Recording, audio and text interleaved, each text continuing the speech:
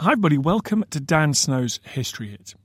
The world watched in fascinated horror as the US Capitol was stormed by protesters this week. I really want to address this on the podcast, and I couldn't be happier to have an American on the podcast today for the first time on this pod, whose name has to remain a secret. He is a serving military officer. He has a huge following on social media under the name Angry Staff Officer. He is, as everybody knows, who follows him online, he's a brilliant historian. He's a fascinating source of information about the US military, US history, and Star Wars. He's obsessed with Star Wars. He and I have been communicating over the years. We've become firm friends, and this was the first time that we've been able to meet, albeit via the internet, thousands of miles apart. I asked him about the history of insurrection in the US. And he wanted to share with me one very particular moment of insurrectionary history that occurred in Maine at the end of the 19th century, involving one of the most remarkable soldiers, scholars, and statesmen in US history. This is a rambling chat recorded late at night as the events in Washington, D.C. unfolded. If you wish to watch history documentaries alongside listening to podcasts, please do so at historyhit.tv. It's our new digital history channel. It's like Netflix for history. Hundreds of hours of documentaries on there, the world's best historians, dealing with history from the Iron Age right up until the present day. We've got a special introductory offer on at the moment.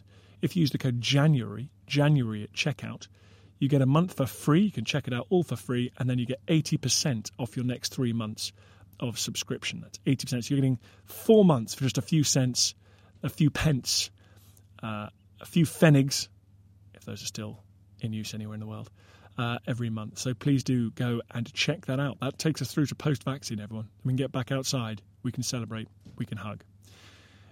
In the meantime, everyone, please enjoy this interview with the anonymous but very brilliant Angry Staff Officer.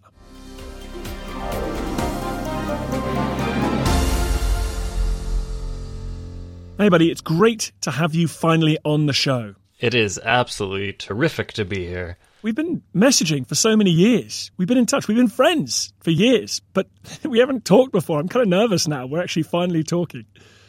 I like to call this the Great Anglo-American Bromance. I think is the most accurate way to portray this.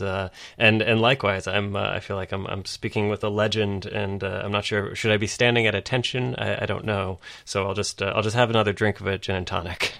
Well, I don't know, more appropriate. I think you should be sighting artillery batteries with lethal effectiveness somewhere north of Albany. So, dude, we were in close contact as we watched the assault on the Capitol. I can only imagine what was going through your head as an American, as a citizen, as a serving soldier, and as someone steeped in American history. What was going through your head, and also what bits of history have you been reaching for in the last days and hours? Well, I think, like most people, I was obviously shocked. You see the Capitol building, you visit it, standing outside. I assume you've stood outside in that building. It's such an imposing edifice. It is a very literal translation of U.S. power, of U.S. dignity, of and just sort of this awe-inspiring building. I mean, it is very much in the way of the old cathedrals. Of you go in and you go, oh wow, and it inspires you to, at least for me, whenever I visit, it's just this space of, I should be a better American. I should be a more virtuous citizen in the lines of as some of the founders thought about virtue. And so, of course, seeing that space violated, overturned, broken into, my first reactions were very visceral, lots of anger, sadness, grief, shock. And then as I've been processing through it all, and I go, all right, we are a hopeful nation. We are a nation of those who overcome. And so as I sort of think about that, I go, obviously, as you say, we we look back in time for those anchor moments, for those anchor points in history, so that way we kind of feel like we have something to hold on to, something to guide by. And there's no shortage of insurrections in American history. We'd barely gotten away from the lovely British, your folks, before we'd then decided to turn on ourselves with a couple different rebellions. You had the Whiskey Rebellion and several others, usually small farmers protesting against what they saw was an overreach of government power. Those drove us from the Articles of Confederation, a flawed, weak document, really, that was just too much compromise and no teeth, to the Constitution, developed in 1787, which is a remarkable document. And so we've had these moments that have driven us and shaped us. Of course, our largest insurrection was the Civil War, which resulted in the 13th, 14th, and 15th Amendments that began to slowly move away from the horrors of slavery and what we'd done as a nation to keep people enslaved. But there's so much caught up in that. There's so much emotion in that. And honestly, my first thoughts were to someone who I don't know, I've gone to him for sort of guidance, for historical guidance, ever since I think I saw the movie Gettysburg when I was 9 or 10. And the great portrayal of by Jeff Daniels of Joshua Lawrence Chamberlain. His father wanted him in the military. His mother wanted him a minister. He ends up becoming a professor of rhetoric and revealed religions at Bowdoin College in Maine. For those who aren't familiar of what the state of Maine is, it's a place that's north of Massachusetts and south of Canada, and is not either of them, but is often confused for both. But he born in 1828, and remarkable figure. He learned he could speak 7 languages. One of which was Aramaic, which is shocking, to say the least. Hebrew, so he's quite fluent in the ancient languages. Not the person that you would consider to be a future war hero, but when war does come, and he requests a leave of absence from Bowdoin College to go off and fight. And they say, no, you're a professor of religion and rhetoric, man. What are you doing? You can't do that.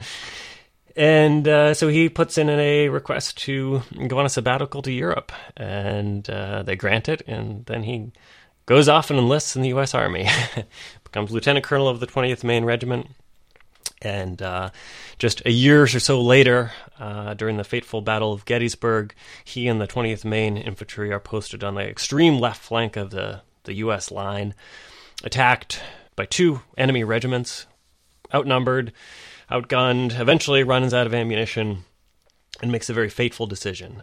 This professor turned combat leader decides, he's got a couple options at hand. One is, retreat. That would seem to be the thing that would make sense.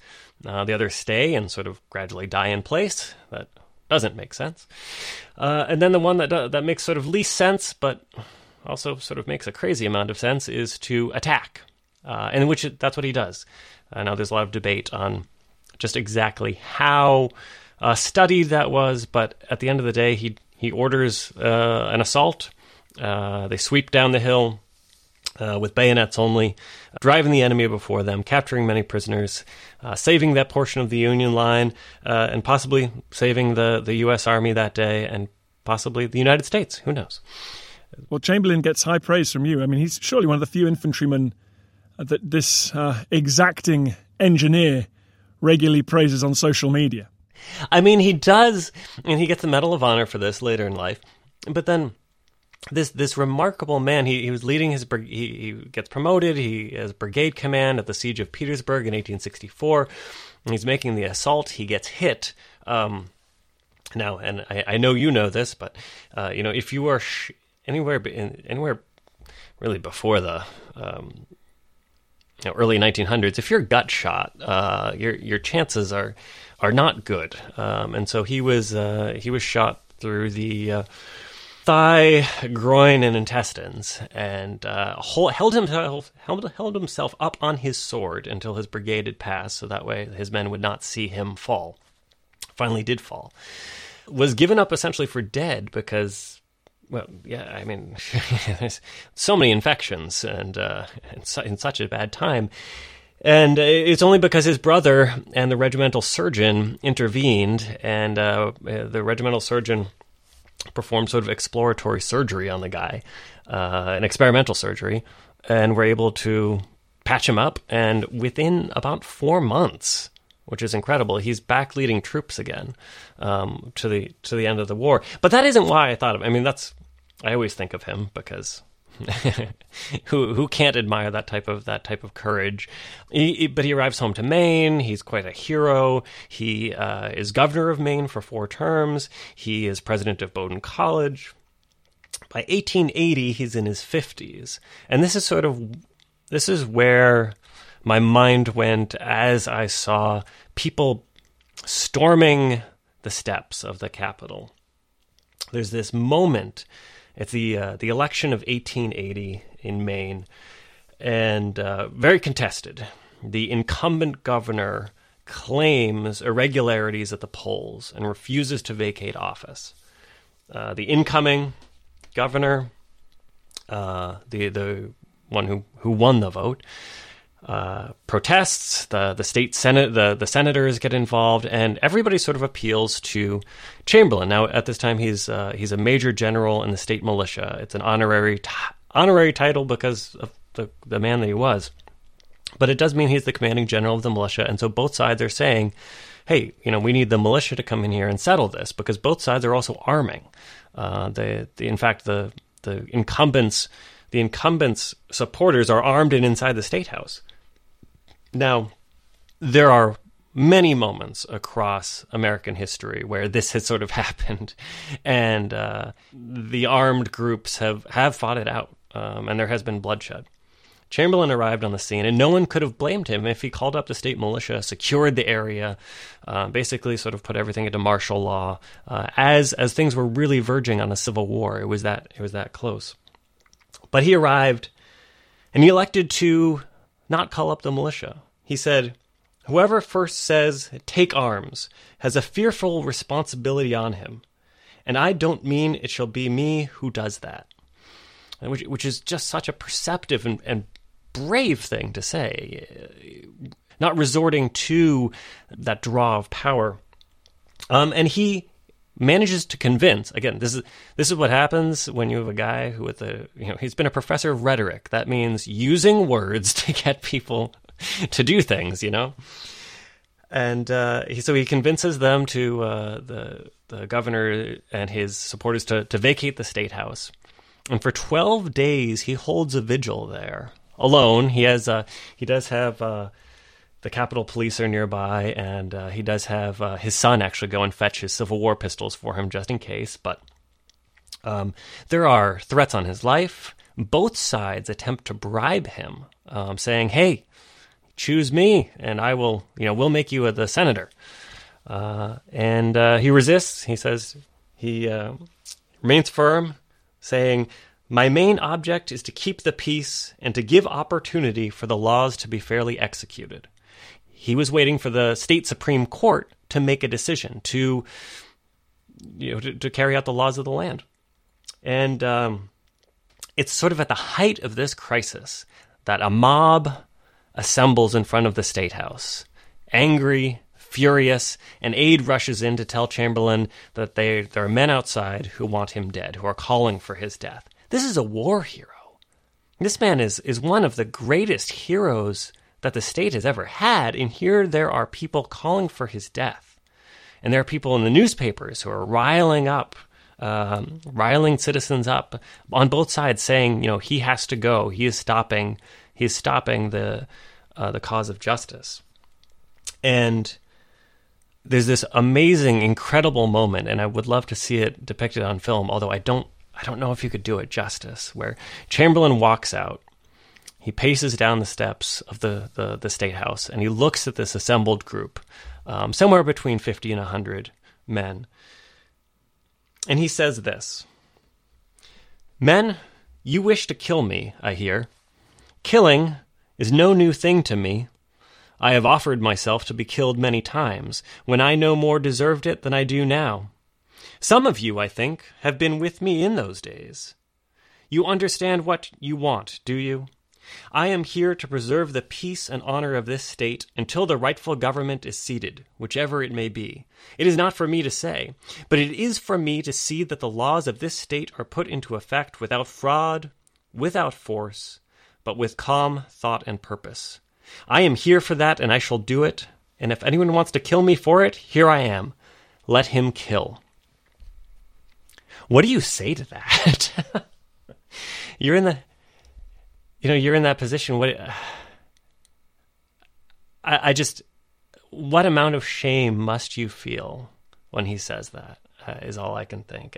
And this is what happens, is a man jumps from the mob, interposes himself between Chamberlain and the mob, and says, "By God, old general, the first man that dares to lay a hand on you, I'll kill him on the spot." And that sort of settles it. The mob shamefacedly walks away. And after this 12 days of sort of vigil, the state Supreme Court makes their decision. The laws of the land are carried out, and Chamberlain is allowed to go home. And his reputation does suffer from it, because there are many who believe that he was interposing. But looking back on that, the force of character and moral courage and physical courage is stunning to me, and something that it struck me as I saw those crowds on the Capitol steps going, what? There has to be another way. There has to be. Where's the moral courage? Where is that we look back at as Americans in these moments of history? Those individuals who step forward in times of crises, and I think it's hanging on to that hope that, hey, things have been bad. But we can bring something good out of this. You're listening to me talking to one of the most famous sappers on the internet, Angry Staff Officer. More coming up after this.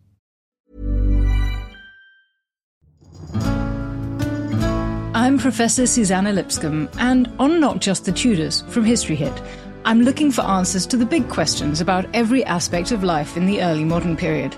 Like, how did the memory of Anne Boleyn continue to influence the court of her daughter, Elizabeth I? How were fairies brought to life on the Elizabethan stage?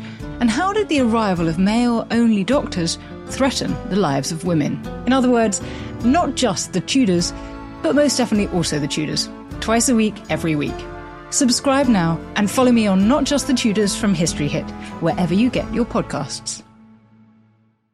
Mother's Day is around the corner. Find the perfect gift for the mom in your life with a stunning piece of jewelry from Blue Nile. From timeless pearls to dazzling gemstones, Blue Nile has something she'll adore. Need it fast? Most items can ship overnight. Plus, enjoy guaranteed free shipping and returns. Don't miss our special Mother's Day deals. Save big on the season's most beautiful trends. For a limited time, get up to 50% off by going to BlueNile.com. That's BlueNile.com.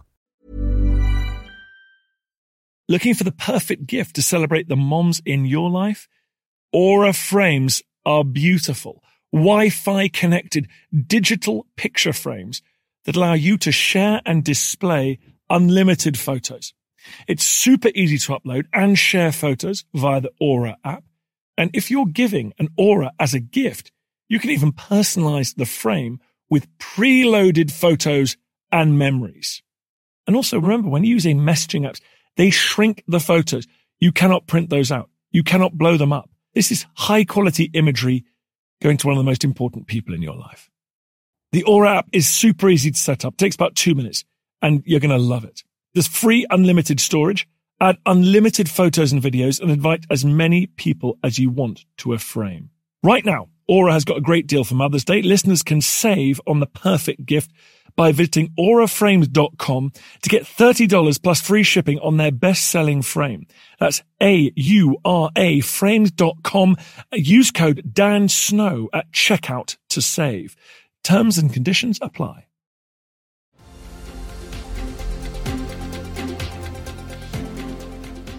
Yeah, I mean, it's physical courage, isn't it? But it's also married to such an astute sense of what America is. You know, in the rest of the world, particularly back in the 19th century, it's the guys with the guns that rule. It's the guys with the holy book. It's the guys with the lineage who trace their family line back to the murky Middle Ages. But in America, they were trying to do something different. There was a Republican project, and there still is. But the events of this week and the events of the events you described with Chamberlain, I mean, it's difficult. It's a really difficult thing. It is, yes. That's the understatement. That's the understatement of the year, Dan. It is so difficult, and God, I mean, so that's 1880. I mean, just 4 years prior, the United States fell to one of the gravest errors that I think the country has ever made, other than allowing slavery to persist past the founding and the Constitution. Because slavery was always the great sin of the nation. John Brown said it. He said, this is the great sin, and it can only be paid for by blood. And there's another insurrection, which ignited the nation further. A bleed over from bleeding Kansas, the crisis that was happening in the Kansas territories for whether it was going to be a free state, a free soil, or another home for chattel slavery. I think a lot of people don't realize, they just think sort of John Brown went nuts and started killing people. I mean, the guy had members of his family killed for standing up for a free state. He watched other free staters get killed around him. And yes, then he went and executed people with broadswords. It's definitely a different story than I think a lot of people are taught. There's significant amounts of violence, but in 1876 you have this horrible betrayal of the 4 years that were the Civil War. The Republican Party makes a deal to win the White House, essentially, electing Rutherford B. Hayes on the condition that Reconstruction ends in the South. And Reconstruction is the most misunderstood, I think, period in American history, because what you have is, for the very first time, you've got multiracial assemblies. You have multiracial congressmen and legislators, and all of a sudden this whole segment of people are experiencing what the Declaration of Independence says, that all men are created equal. And it's this heady time, this exciting time that gets undermined from within by white supremacy through terrorism with the KKK, the rise of the KKK. But the KKK was not the only one. There were multiple organizations. There were the Red Shirts in South Carolina. There were these sort of paramilitary organizations that would clash with the state militia, many of whom were African-American, fully African-American militias, representatives of the state government. And there was this open fighting and the clashing with federal troops. A lot of people don't know, you hear 7th Cavalry and you think, George Armstrong Custer and poor decision-making. There was a whole battalion of the 7th Cavalry that was garrisoned in the South doing counterinsurgency operations against these insurgents during Reconstruction. And in 1876, this was all undermined through continued violence, through voter suppression on a massive scale. And all of that eventually came to a head in 1876. Reconstruction was ended. The federal troops were pulled out. And it would I think 1898 was when the North Carolina legislature sort of finally fell to the white supremacists, which eventually became sort of the Jim Crow era, as we call it. This tacit alliance between between whites to say, hey, yep, we'll keep the status quo because it's good for everybody, but we're just not going to talk about what happens with race, and that's a really horrible thing, and we're still trying to recover from that, I think. Yeah, listening to you talk about Chamberlain, I'm reminded about the founders' sort of obsession with Republican virtue, and I sometimes think that Republican virtue was a bit of a catch-all term when they couldn't work out a particular piece of the Constitution. They just thought Republican virtue would kind of plug the gap. They made it perhaps do a little too much hard work, because it does strike me that despite the panoply of legal architecture that we've talked about, it still does come down to officials like the Secretary of State in Georgia recently, officials behaving in the public interest. It always sort of it does, and we have to sort of take the the founders with a grain of salt, because I think I pointed it out on Twitter, but when we say the founders, that's somewhere around 250 different people, because you have the people who crafted the Declaration, the people who crafted the Articles of Confederation, which, although flawed, they were our first sort of form of government, and then you have the framers of the Constitution. None of these people got along with each other, I might add. It was the Constitution. I mean, all you have to do is look at the Federalist and Anti-Federalist papers in American history as a point of going, oh wow, yeah, no, there was a massive dissension there. A big piece of it was over slavery, but a big piece of it was the role of government. And I think yesterday a lot of us were really thinking of that moment where, in 1787, at the conclusion of the Constitutional Convention, when they finally come to a compromise. They argued over everything, Dan. The size of an army. You'd think that would sort of be free of debate. But thanks to the redcoats and the American populace had a very strong distrust of the standing army. But didn't Britain had a pretty strong distrust of a standing army? So I feel like that was an inherited. Yeah, that was an inherited quality. There's these amazing arguments. George Washington was the president of the proceedings, and he just sort of sat there in his chair and listened, and probably inwardly going, can I be in Valley Forge again? Can we just fight the British again? It'd be so much easier. Listening to the wrangling on, and Elbridge Gerry, who's this crotchety guy from Massachusetts, is talking about how we should limit the size of the army to no more than 3,000, in the Constitution.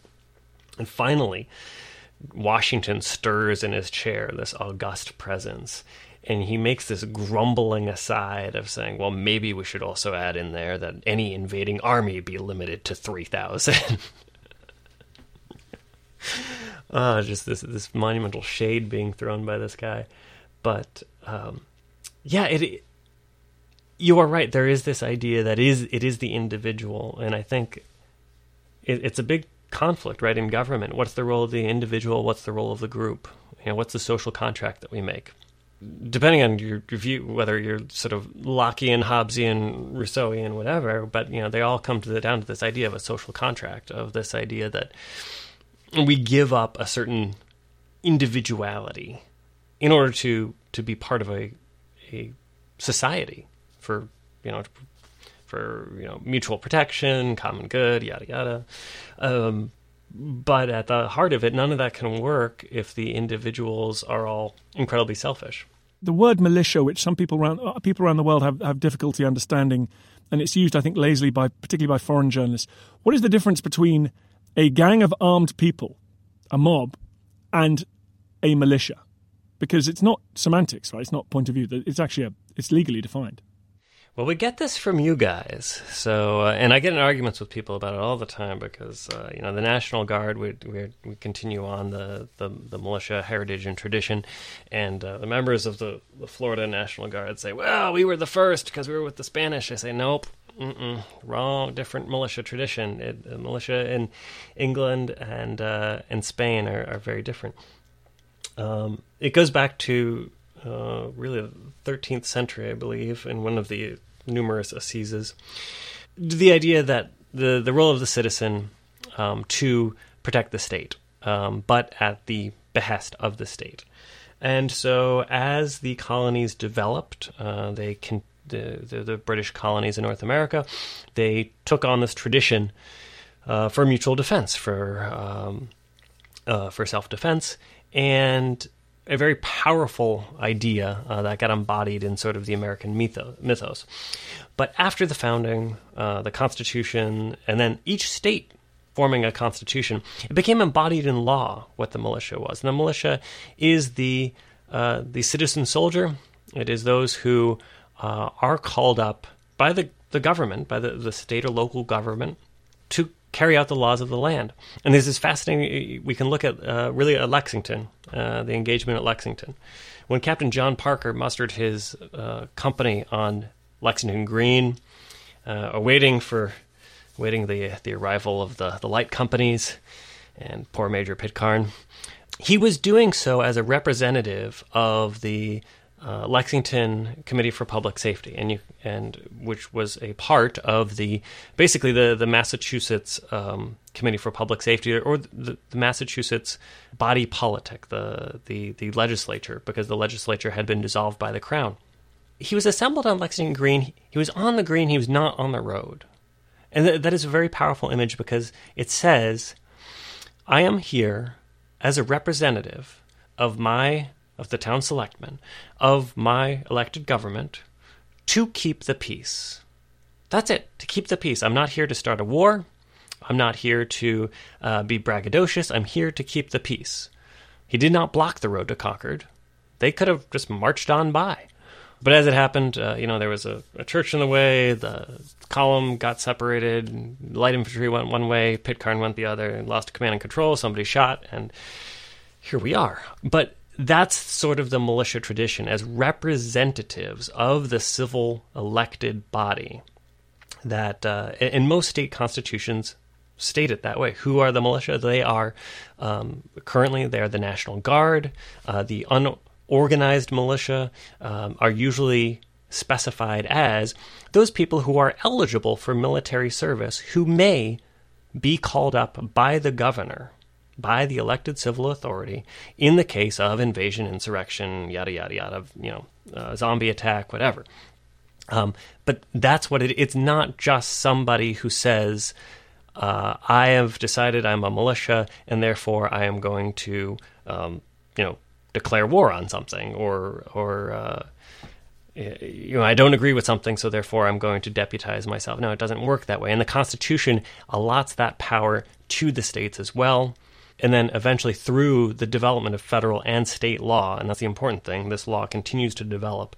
It's codified as such as, the militia is the National Guard or some other entity that the state may authorize, but it has to be at the state government level. So when a group of people gets together and they're armed and they say, hey, we're a militia, no, you are an armed mob. You are not called up by the governor. You are not even called up by your town council. You are aggrieved citizens who really should use your First Amendment right to for your petition for redresses. So that's the critical difference, and no amount of gun-totingness is going to change that. I didn't realise enough the essential link between the militia at Lexington and Concord and the political entity that predates it, that had been established in Massachusetts, at the sort of legal authority. It is. It absolutely is. And that's why the formation of, you could call it a rump government in the colony of Massachusetts, after the closing of the port of Boston and, dissolving the legislature, putting in just absolute authority to the governor, really through the crown.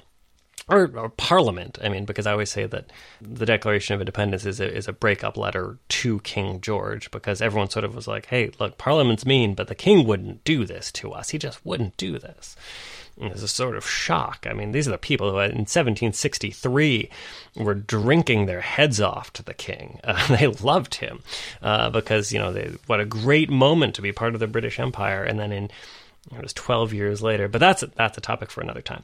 But yes, it is absolutely important that these are representatives of an elected body, of a representative body, who are carrying out the laws of the land, not some some group that is out to immediately begin a military. They were there to keep the peace in Lexington, and had it's very interesting to think what would have happened had the light column just continued marching down to Concord.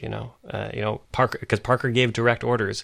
Do not fire, let them pass. We are just here to keep the peace. Listen, buddy. Listen, Sapper. Thank you very, very much, dude. Tell everyone how to find you and how they can engage with your work.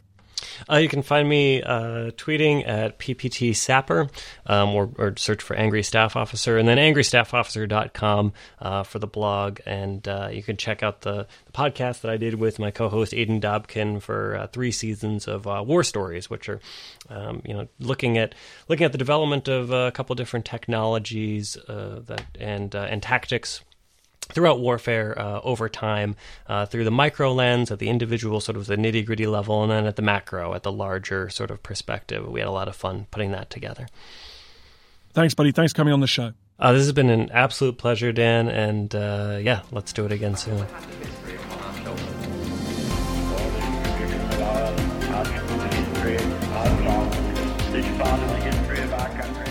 Hi, everyone. Thanks for reaching the end of this podcast.